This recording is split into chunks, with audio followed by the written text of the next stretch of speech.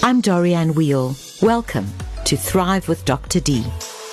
Welcome to Thrive with Dr. D. It's my very, very great pleasure to say hello to Justin Cohen. Justin Cohen is an international global speaker, one of the very best that we have in South Africa. He's spoken all over the world. Justin is about to launch a new television series. He's also just published a book which has been released with 21 guidelines about relationships. I know Justin is also involved in completion of his PhD, and we've shared many platforms before. So it's a great pleasure to welcome you to talk about something that I think is just exceptionally important now.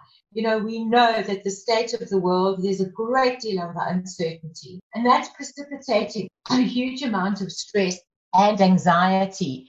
And what we're wanting to talk to you about is just happiness and the possibility of accessing happiness. And I was particularly wanting to talk to you about it because your talk is the science of happiness. Dori, it's wonderful to be with you. We do this periodically, and I'm really excited about this, particularly this particular topic, because what else is there, right? If you've got everything else, money, prestige, status, and you're not happy, is that really success, right? So, and ultimately, we want all those things because we think they will make us happy. But in fact, what the research is demonstrating more and more is that actually it's happiness that leads to success more than success leading to happiness. Because you can have success and not get happy, but you are actually more likely to be successful when you're happy. In fact, we see Partners Workplace Fund only invests in happy companies, has a 7% higher return than average. Happy people tend to be more focused. They're 31% more productive. I mean, you just got to think, how well can you sell, serve, or lead when you're frustrated, anxious, depressed? How kind and compassionate are you, to your kids, to your partner when you're frustrated, angry? In fact, your happiness, focusing on happiness might seem indulgent, but in fact, your happiness shows innumerable benefits on the world. One of the most important things that you can do for the people that you love is be happy. So happiness is something that can develop. Sonia Lyubomirsky, a professor at California University, has found that about 50% of happiness is genetic. So if you're unhappy, you can blame your parents for half of it. And that leads another 50%. And most people think, well, that's all life circumstances. Which country were you born in? Are you part of the lucky sperm club? But actually, that's only 10%. Only 10% of our happiness has to do with our external circumstances. 40% is what I call the golden 40, is our thoughts and our behavior. And that, of course, is well within our control. Gosh, it's really interesting to hear you say it is well within our control. And I think we're going to talk about how you can control it and how you can intervene in your life to get some control. Because, of course, we think that our thoughts, which motivate our feelings and our actions, are related to what we're going through. And I have to just say as a start, I remember many, many years ago, there was that little book, but it was a groundbreaking book by Ken Blanchard called The 1 Minute Manager. And one of the statements that he made in that book was so simple, but it relates to what you say, is he said that people who feel good about themselves produce good results. And people who produce good results feel good about themselves. And then we went on to talk about how we focus so much on the results, but if we should focus on feeling good about yourself, and what are the aspects of that then into what you're saying, at least 40%, which is very high, it's likely that some of the good results will follow. But, the kind of question is, you guys, motivational speakers, and quote all of this, with what is going on in the world now, is it possible to kind of take that control and generate your own happiness? You're saying it is. And the big question is how? Well, yeah, let's also face reality here. I mean, this isn't the Pollyanna view of click your heels and slap a smile on your face and you can be happy. And the reality is, in the age of Corona, anxiety, emotional distress, severe enough to be considered a mental disorder, has increased sevenfold. So we are seeing I'm hesitant to use the word tsunami of mental illness because I don't want to be alarmist, But certainly if we look at the stats, they're not great. Now, what we may see as we come out of Corona, already as we start coming out of lockdown, going back into business, I think we're going to see those figures settling down. But the reality is, even before Corona, we see just tremendous rates of anxiety. 30% of people will have a diagnosable anxiety disorder at some point in their life. You're seeing increases, again, before Corona anxiety, particularly amongst millennials. So the question is, well, you were getting at is, what is the impact of external circumstances? You know, if we're talking about Lyubomirsky's research that only 10% is external circumstances, we're like, well, people listening to this might be thinking, well, hold on, dude. I mean, maybe I'm getting divorced. I'm going through a bankruptcy. That affects my emotional state. Absolutely, it does.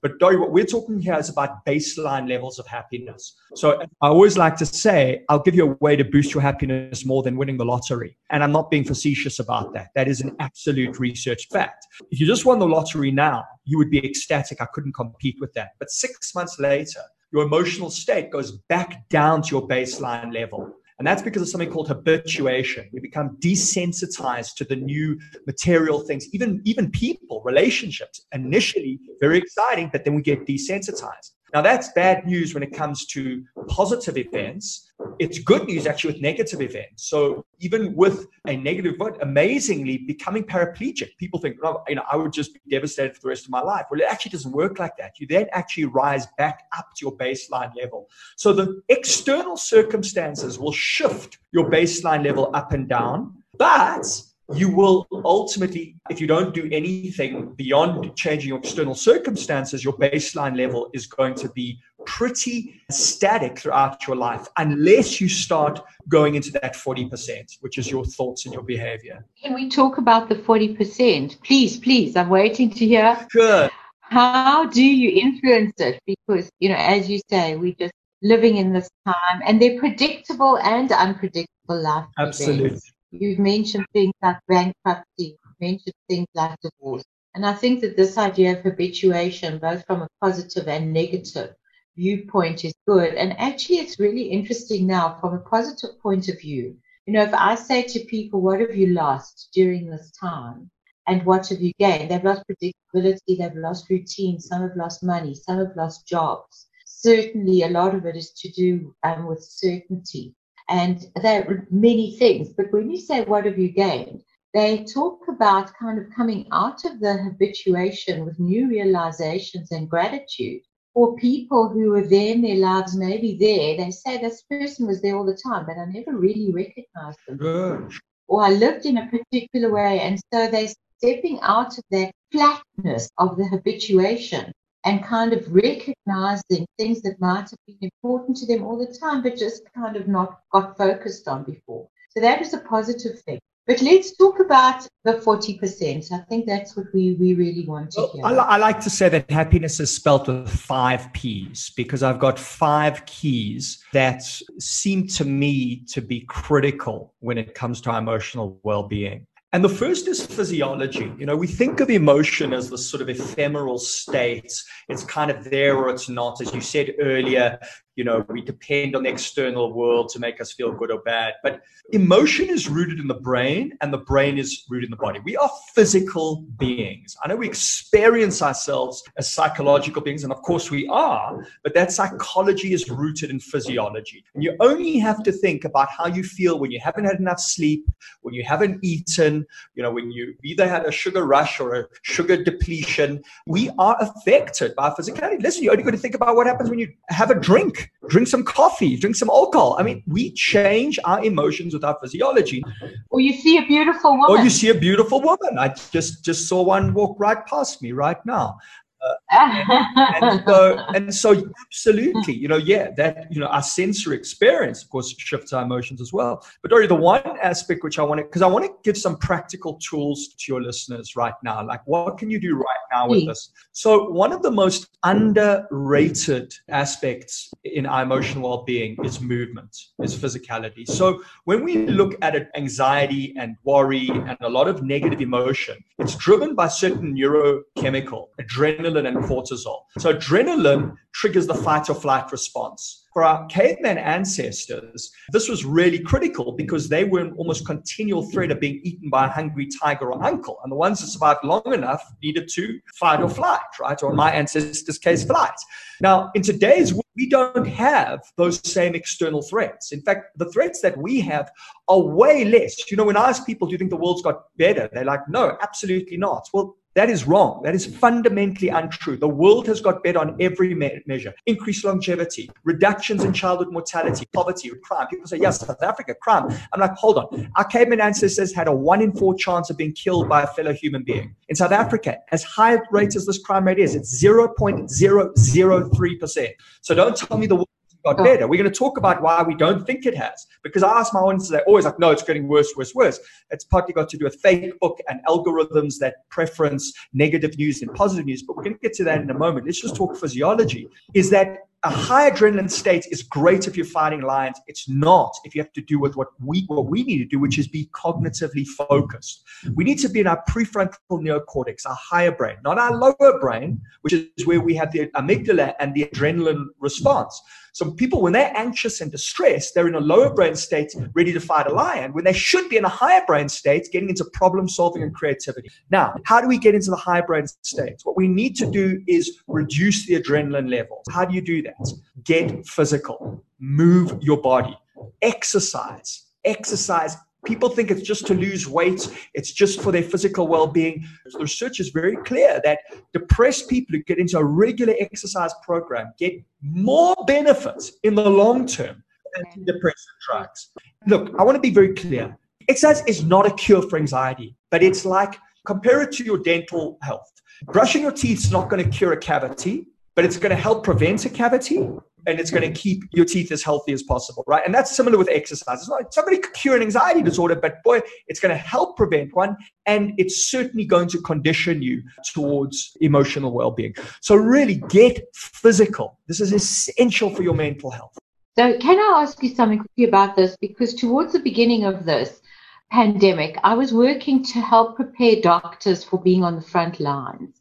And you can imagine a lot of that. There was, as I say, the huge amount of uncertainty, the anxiety, and the fact that in the moment they feel the anxiety, which is clearly coming from a reaction rather than a response, coming from the primitive brain. And they haven't got time to stop and exercise. They have to be able to do something quickly. We're talking about naming it then. If you name it, you might be able to tame it and move from that primitive brain into the more rational brain and get that kind of control, because there are patients in front of you who you have to attend to. You can't really stop and take stock in a certain moment. You have to be able to shift out of that brain quite quickly into more of the thinking part, the neocortex, right? So how do you do that when you just feel that your head is running away with you and you are saying, what if this, I don't know this, and you catastrophize? Yeah. Any tips for that? Great question. You can't get on the floor and start doing press-ups, right? When you feel yourself about to lose your temper, you feel yourself frazzled, brain fogged, anxious. So a regular exercise program will provide you a regular outlet for that adrenaline. So a really great conditioning process for the mind. Right. But to answer your question, what do you do in the moment? Breathe. And you're thinking, Justin, how did I live this long without you? But specifically slow, deep, rhythmic belly breathing. So we have stress response breathing and relaxation response breathing. You'll notice that when you're anxious and stressed, you are doing shallow breathing in the chest, right? That's great when you're trying to run away from a lion. Short shots of oxygen going into the lungs, but not great if you're trying to calm down and get into your prefrontal cortex. Then you want to get the air into the deepest part of your lungs. And the way to do this is when you breathe in, tummy actually goes out. And when you breathe out, tummy goes in. And the reason that happens because as you breathe in, the lungs expand like a balloon, slightly compressing the internal organs. Now, if you can't quite get it now, when you lay down to bed, you will feel it. This is how we sleep. You'll sleep. This is how, if you look at a baby, this is how babies tend to breathe. But most of the time, we're doing this very stress response, shallow breathing because we're in this anxiety state. So if you want to quickly shift your heart rate, blood pressure, you do it through the breath. Right. And that helps you get into the moment and calm yourself down quickly. Exactly. That brings us to the second P. The second P is presence. So the reason that we are anxious, look, Dori, you know, anxiety, depression, there's a complexity here. And I've explored this thoroughly. It's multifactorial. There's many, many factors at play. But if you're looking for a cause of anxiety, it is a particular kind of overthinking called worrying. If you're looking for a cause of depression, it's a particular kind of overthinking called rumination, which is when we go round and round in our heads about negative events and the Right. causes and consequences. I call this worrying, analysis, and rumination. Overthinking is like an adaptive it's like inflammation. It's an adaptive immune response gone rogue. And so one of the ways to settle down the thinking is through being present, being in the moment. And this beautiful research comes from Matt Killingsworth, Harvard University. There's a lovely app called Track Your Happiness. It goes up periodically through the day. And then you've got to say what you're doing, what you're thinking, and how you're feeling. And that tells you then, oh, wow, gosh, whenever I'm with this person, I'm not feeling so great. Maybe I need to do something. Oh, my gosh, I'm married to them. Maybe I really need to do something. Show you what makes you happy and what doesn't. Oh, wow, whenever I'm in the garden, I'm really happy. I need to do more of that.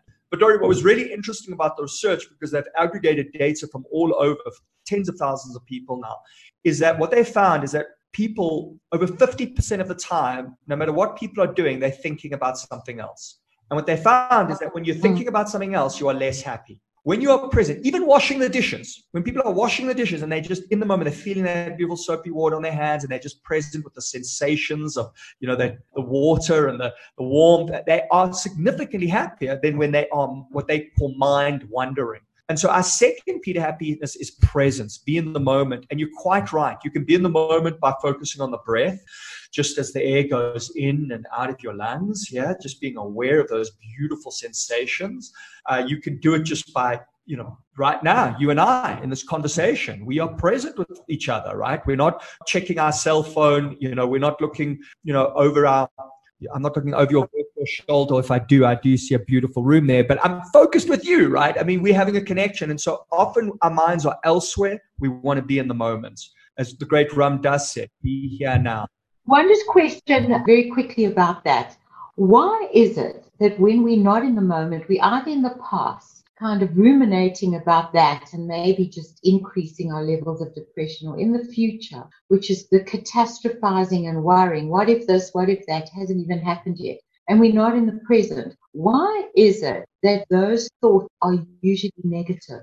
Can we not imagine all the wonderful things that are going to be happening to us, which might even be better than washing the dishes in the present, or certainly better than what we had in the future, in the past? Yeah. So great question. And in fact, it brings us to our third P, which is positivity. So we know a lot of great research done by the positive psychology experts, Barbara Fredrickson. We can see very clear correlations between positivity and happiness and success. But your question, a really great question, is why do we seem to be more negative? Now, this is very important because I was teaching positivity for many, many years, and I started to feel like a hypocrite because I noticed that I still had a lot of negativity and I couldn't understand it, you know, and you start to then become negative about being negative, and I can't believe I'm so negative, and I'm, you know, and I'll tell you what helped me at least stop being so negative about being negative was that it turns out that we actually have a negativity bias. The great Rick Hansen, a wonderful neuroscientist, says that the brain is Velcro for the negative and Teflon for the positive. Think about it. Something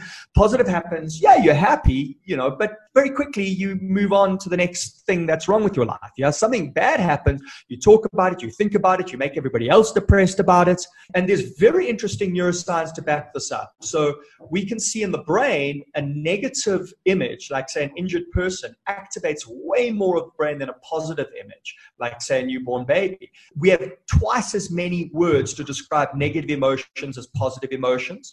One step back in achieving your goal reduces your happiness twice as much as a step forward increases your happiness. Why is Facebook causing so much trouble around the world? Because it has an algorithm that preferences the news that people are most likely to look at, because that's how they sell advertising. And it turns out that that news is negative. People look at negative news way more than positive news. You think the world's getting worse because media companies make money through your eyeballs, And your eyeballs are more likely to stay on their media when it's negative. And so that's why we are inundated with the negative. And so this negativity bias is why do we have a negativity bias? Sorry, I draw a lot on evolutionary psychology because it's really compelling. Like, the reason we are like we are is because this is how we've survived through the ages. Again, our caveman ancestors, they did not survive by singing "It's a Beautiful World." Because they were in continual threat, they needed to be highly threat attentive. In fact, we are twice as likely to notice threats as rewards. We had to do two things. Number one, get lunch. Number two, avoid being lunch. If you failed at number two, you'd never get to enjoy number one again, right? So that is why we see threats. Now, in today's world, we live in the most unprecedented comfort and safety in the history of humankind. Even with Corona, yes, even with Corona. As I say to people, they say, oh, well, you know, this greatest global disaster since World War II. Yeah, it is. Boy, I'd rather be here than in World War II. Like, if this is our greatest global disaster, yeah. I'm not undermining that this is a challenge. Of course it is. But let's just put it into, as you use that beautiful word, catastrophize. It's not catastrophize here. You know, so to your point. Just on that, before you go on, I think that is certainly the eat or be eaten, biologically or evolutionarily pre-programmed for this. But what we also do is somehow, even when it, as you're saying, we perceive threat, even when it isn't really Correct. a threat. So the stories that we tell ourselves, we have to be able to question those thoughts that you were talking about in the beginning, which affect our mood very much. And we're talking about the promotion of happiness. And so knowing that there's a tendency to see the negative in a way that probably many ways is an assumption, not even real, based on past experiences or mood of the day or whatever it is. So surely that awareness needs to be, and that's your tracking app. What the tracking app is that it makes you aware, brings you right into the present of what you're feeling like in the moment. Mm. So no, what I'm saying is that awareness must be the first step to change. Yes, I think so. For me, it was important to become aware of my operating system. Yeah, we have an operating system here. And this operating system was built to deal with a very different environment. There's a few bugs in it, right? In the same way as we have an obesity problem because sugar and fat, which were once very scarce and necessary for survival, are now abundant, right? Well, in the same way, threats were once very abundant and are now scarce. But we still have an operating system that's looking for threat. You're always going, what's wrong with my life? What is wrong? It could be the car, the stand on the curtain, the relation. It's always something. That's why you always say to people, what's wrong? You say, what's right? Yeah, we don't say, hello, what's right? Hey, how you? Hey, Hi. What's right? Hey, that's a nice thing to practice. Yeah. I like that.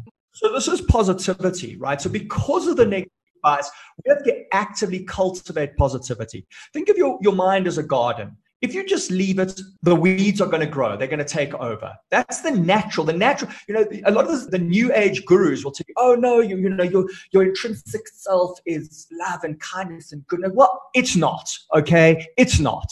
So don't tell me that because actually you set me up for self-loathing because I think what's wrong with me because my natural state doesn't seem to be that, okay? You know, this idea also, trust your intuition. Your intuition's all right. Really? Really? Because half the time your intuition is telling you something terrible is about to happen. So I don't know about that, you know? So I want to say, let's be real, man. We've got an operating system. It was built to deal with a very different environment. And now we need to compensate. We need to do, you know, a little bit of a reprogramming here. And the way that we do this, Dory, because I want to give practical tools. What can we do with positivity? I said I'd give you a way to boost your happiness more than winning the lottery. Gratitude. Every day, focus on 5 things that are right with your life. 5 things, yeah? 5 beautiful things that happen. It could be as simple as a meal that you had, or looking up at the sky, or playing with your cats, or something that's good that has happened. Yeah, or even something that wasn't so good that happened, you know, well, hey, it probably could have been worse, you know, so what's good about even that? Yeah. So even the challenge, yes, Corona, what's good? The question I was asked, you know, is what's good about it? What is good about the coronavirus? And Dory, you know, that question I'm going to get a little controversial here, but you may well know that that question, what is good about it, has been asked and answered about the Holocaust by Jews. Okay, doesn't mean the Holocaust was a good thing.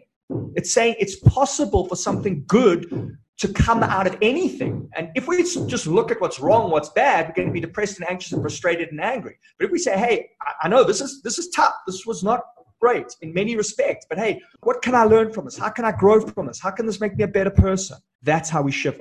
Listen, I've got to challenge you just a little bit on this. And I'm very comfortable with each other, because what I find is if this is kind of handled not very well or with bad timing, in the beginning of this pandemic, we were getting all of these at the end of every app, at the end WhatsApp, at the end of every email, stay positive, be positive, be positive. And the way that a lot of people were interpreting it is, as you say, there's something wrong with me because I don't feel positive. And what it meant to them is then, okay, I've got to show that I'm positive. I've got to show that I'm strong. I've got to show that I understand this is just a stage that I'm going through. In other words, I am generating, or let's say from our point of view, people, including us, generate denial. No one ever turned around in the midst of it and said, thank you, Lord, for this amazing learning opportunity. The positivity and the lessons that come out of it somehow reveal themselves. They reveal themselves through experience, through just understanding the gratitude that you're talking about, through connection with other people. Or your circumstances, or all of the other things. But somehow to kind of make people say, no, I've just got to be positive, just keeps all that stuff unnamed. Yeah. And then the likelihood of it manifesting in ways that you don't want is greater. Now shout me down if I'm wrong. No, I'm very glad that you brought that up. You're spot on. And I never used to use the word positivity because it had been taken, let's just talk about the excesses of positivity. Firstly, we had the power of positive thinking. Now, the power of positive thinking, Norman Vincent Peale, which then came out in The Secret a few years ago. Now this idea is this magical thinking that all I need to do is have a visualization, have an affirmation, and then I can cure myself of cancer and I can, be rich. And by the way, Donald Trump, I recently found out, his family was part of Norman Vincent Peale's church. Norman Vincent Peale said that Donald Trump was his best student. Donald Trump has on record said that this was probably the most influential person in his life. Now, if you look at Donald Trump's response to the coronavirus, what has he said? First, he said, it's just the sniffles. It'll go away. It's not important. Don't worry about it. We're doing great. He was recently asked about his administration. He says, we're doing 10 out of 10. So there you can see effects of what I would call, I don't know if I want to call it naive positivity, but just delusion.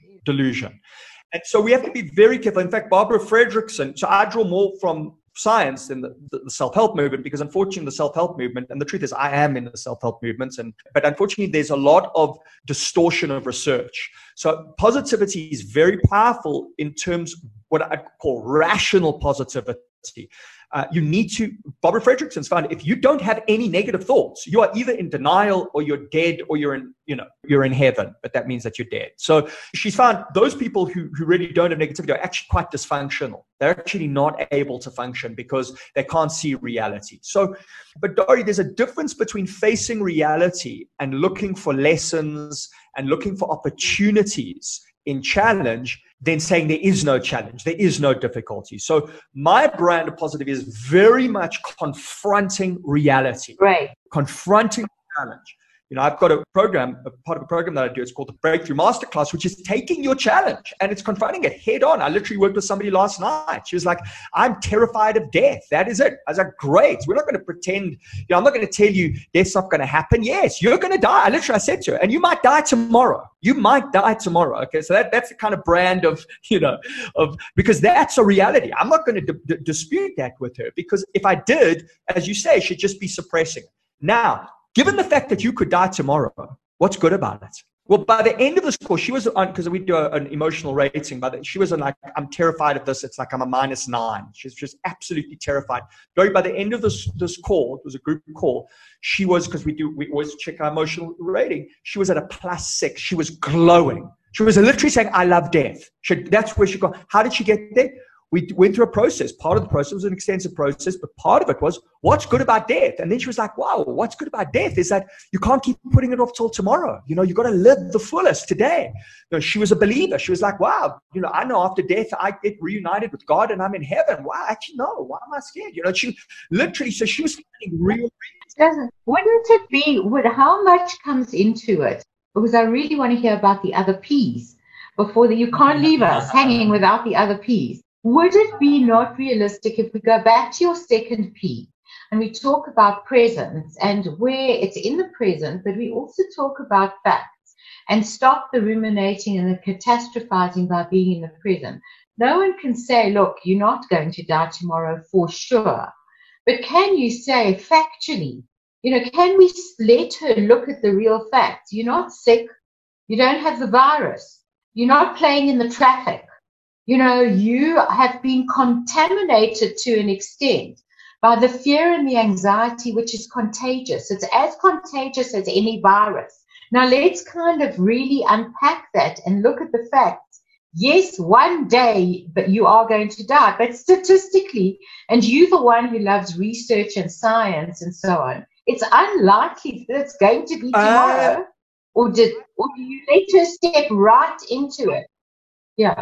What I want to do is, again, I want to face reality. And her fear, something that her particular fear, she's been struggling with for many years. Oh, I see. It's not a new thing as a result of this. It's not just Corona. Okay. It's not just Corona. I think it's been exacerbated by Corona. But it's firstly, we're all going to die eventually, right? We're all going to die eventually. We don't know exactly when. But what I want to do is we've got to make peace with that which we do not control. Right. You're helping her step into it. Exactly. And I do need to say this was I've got a 5-question process. Only one of the questions has to do with what I call reinterpretation. Right. And reinterpretation is what we're talking about now in terms of positivity, right? Thoughts are not reality. Thoughts are an interpretation of reality. And so we want to come up with more resourceful interpretations. By the way, saying everything's okay is not what you can conceive and believe you can achieve in an instant. Just to an affirmation might be very positive, but actually is not very resourceful because it's BS. So yeah, you remind me of when Jordan Belfort was here. It was just the time of The Secret, and he wrote The Wolf of Wall Street. You remember that? Yeah. They made it into a movie with Leonardo DiCaprio, and he was slating The Secret on the podium. I mean, he said to me, do you mean to say that if I see weeds in my garden, all I've got to say is die effing weeds, die effing weeds, die effing weeds, and he went on to say you've got to weed the garden. So that's what you're saying. What's the next P? All righty, next P, drum roll please. Purpose. So, Viktor Frankl the Holocaust survivor, used to quote Friedrich Nietzsche, said, he who has a why to live can be almost anyhow. If you've got a reason for being, you will deal with what you need to. I don't know if you know this story. I didn't know it until pretty recently, but Viktor Frankl didn't need to go into the concentration camps. He was already quite a significant figure, a top psychiatrist, and he could have been freed. But many of his family were going in. And he made the choice. He actually made the choice to go into the concentration camps. Okay. And to me, it gave such weight to Man's Search to Meaning, his brilliant book, which we should all read, because he actually doesn't talk about that there. But, this was an experience that he chose. And so, when we talk about happiness, I think people often think about hedonism. And listen, I love hedonism. I love pleasure. Why not? Enjoy, have fun. But that's not the complete story of happiness. Aristotle was the one to create the first distinction. He said there's 2 kinds of happiness. There's hedonic happiness, which comes from the Greek meaning pleasure, and there's eudaimonic happiness. The eudaimonic happiness is meaning and purpose. And you only have to think, if you had a choice to go to your dying grandmother's bedside or go, have some sex, drugs, and rock and roll at a party, where are most people going to go? They're going to go to their dying grandmother's bedside, and they're going to be happier for having done that, right?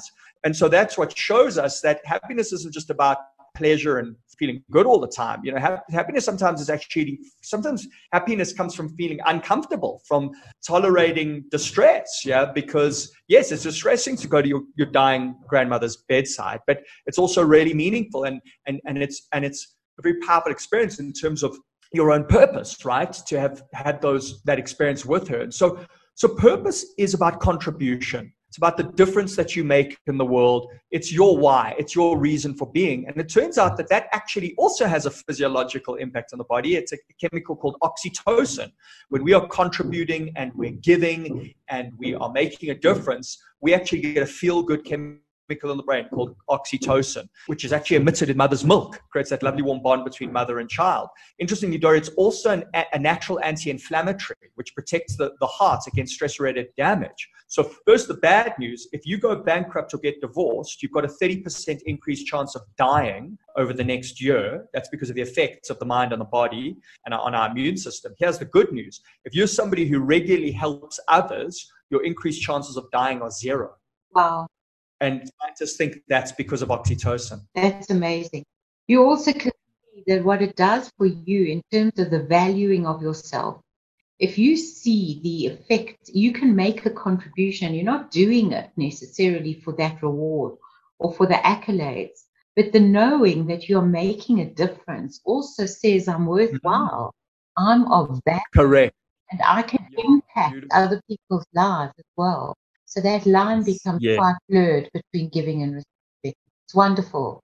Absolutely. If you're feeling helpless, find somebody to help, and you will not feel helpless anymore.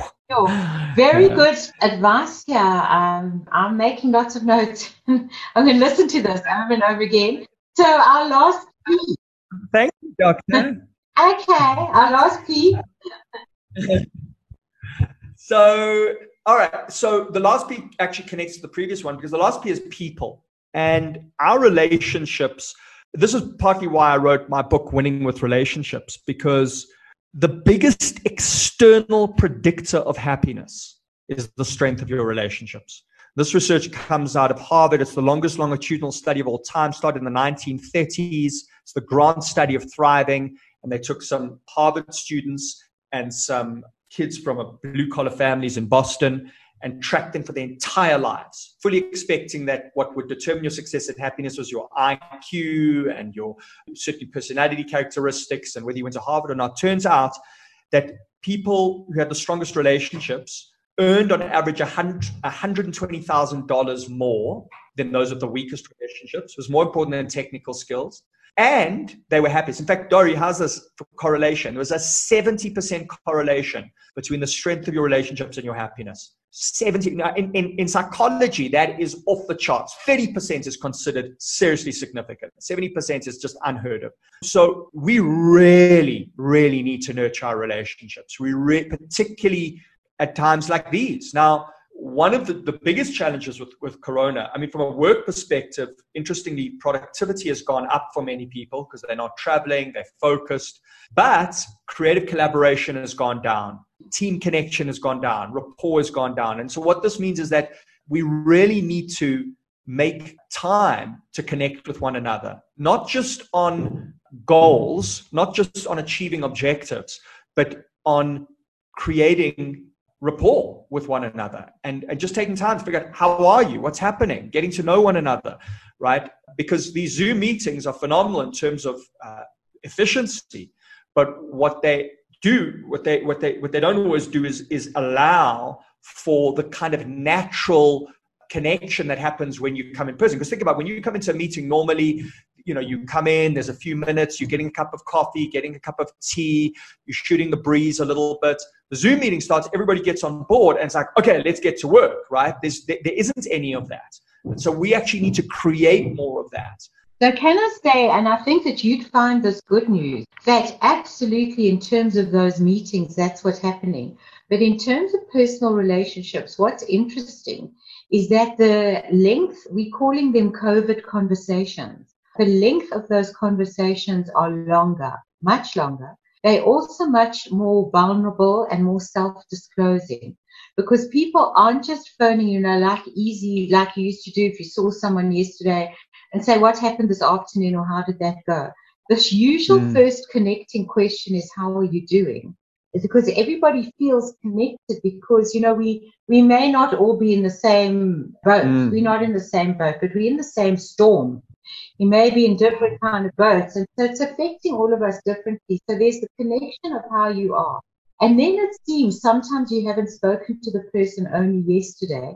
It seems from a little bit of research that I've seen on someone who's doing that, is that in personal conversations, maybe not business ones that you're talking about, is that they tend to be more self-disclosing. And what also is interesting is that men who traditionally have a harder time with accessing and expressing feelings, especially of vulnerability, are also giving themselves more permission because sort of everyone does.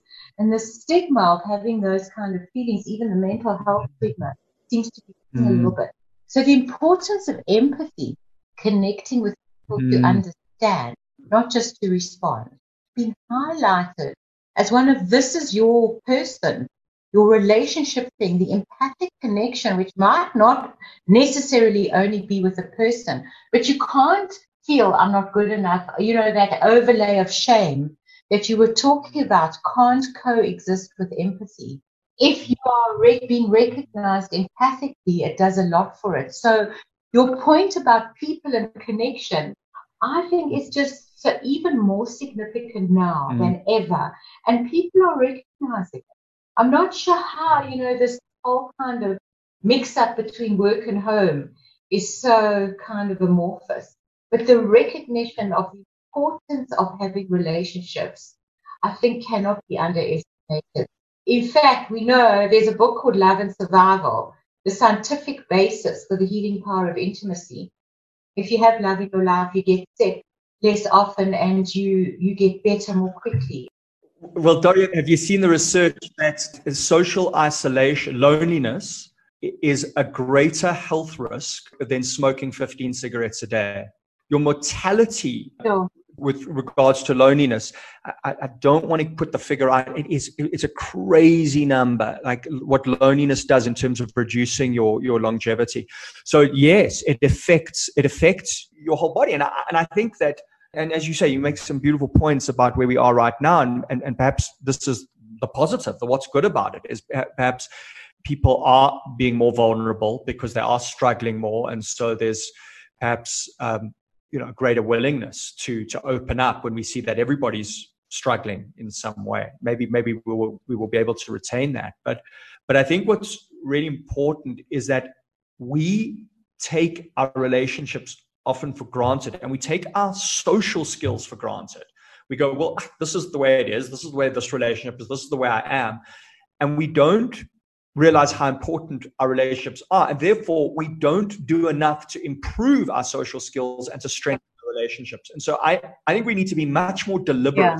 What can we do? And again, let's some quick tips, appreciation. Remember, we habituate, right? So something new comes into your life, it's exciting for a while, then you forget about it. Well, something happens with the relationship. And so the biggest complaint that spouses have about one another is that they don't appreciate one another, right? They take one another for granted. So make a commitment. Don't assume you're going to do this naturally, right? You need to do it deliberately. People say, isn't that artificial? Well, guess what? The word artificial means to skillfully create. So you need to skillfully create a better relationship. And you do that by a little love note. All the things that you used to do when you were courting, a little love note. Wow, I really appreciate what you did, or you mean so much to me, or something about the person. And it does three things. One, what gets appreciated gets repeated. Yeah? Cunning, huh? They want to do it again, right? Because, wow, you notice. Two is that, remember, gratitude is the undisputed heavyweight champion of happiness. Well, when you say thank you to someone, it's gratitude. You feel good. Wow, I feel rich for having this person in my life. Yeah. So you feel good about it. And three, because of the mirror neuron network, we mirror the emotions of the people around us, right? Somebody smiles, you smile. When you express appreciation to somebody, they start smiling. Triggers your mirror neuron network, so you start smiling. So it's like the most selfish thing that you can do is be more appreciative of the people around you. So Justin, let's practice it. I'm going to say thank you so, so much with great gratitude, abundant gratitude and sincerity for the time that you've given us today. I know that you have a busy schedule over this. You've given us tips, lots of practical tips I'm feeling good for thanking you. And what that means is that, you're going to come back. Help people. What is that saying? Help people reach their full potential, catch them doing something right. So I'm catching you doing this right. And so today you'll come back, you hear? It's been amazing because what I really enjoy so much, Justin, about talking to you is that you give us the science behind it.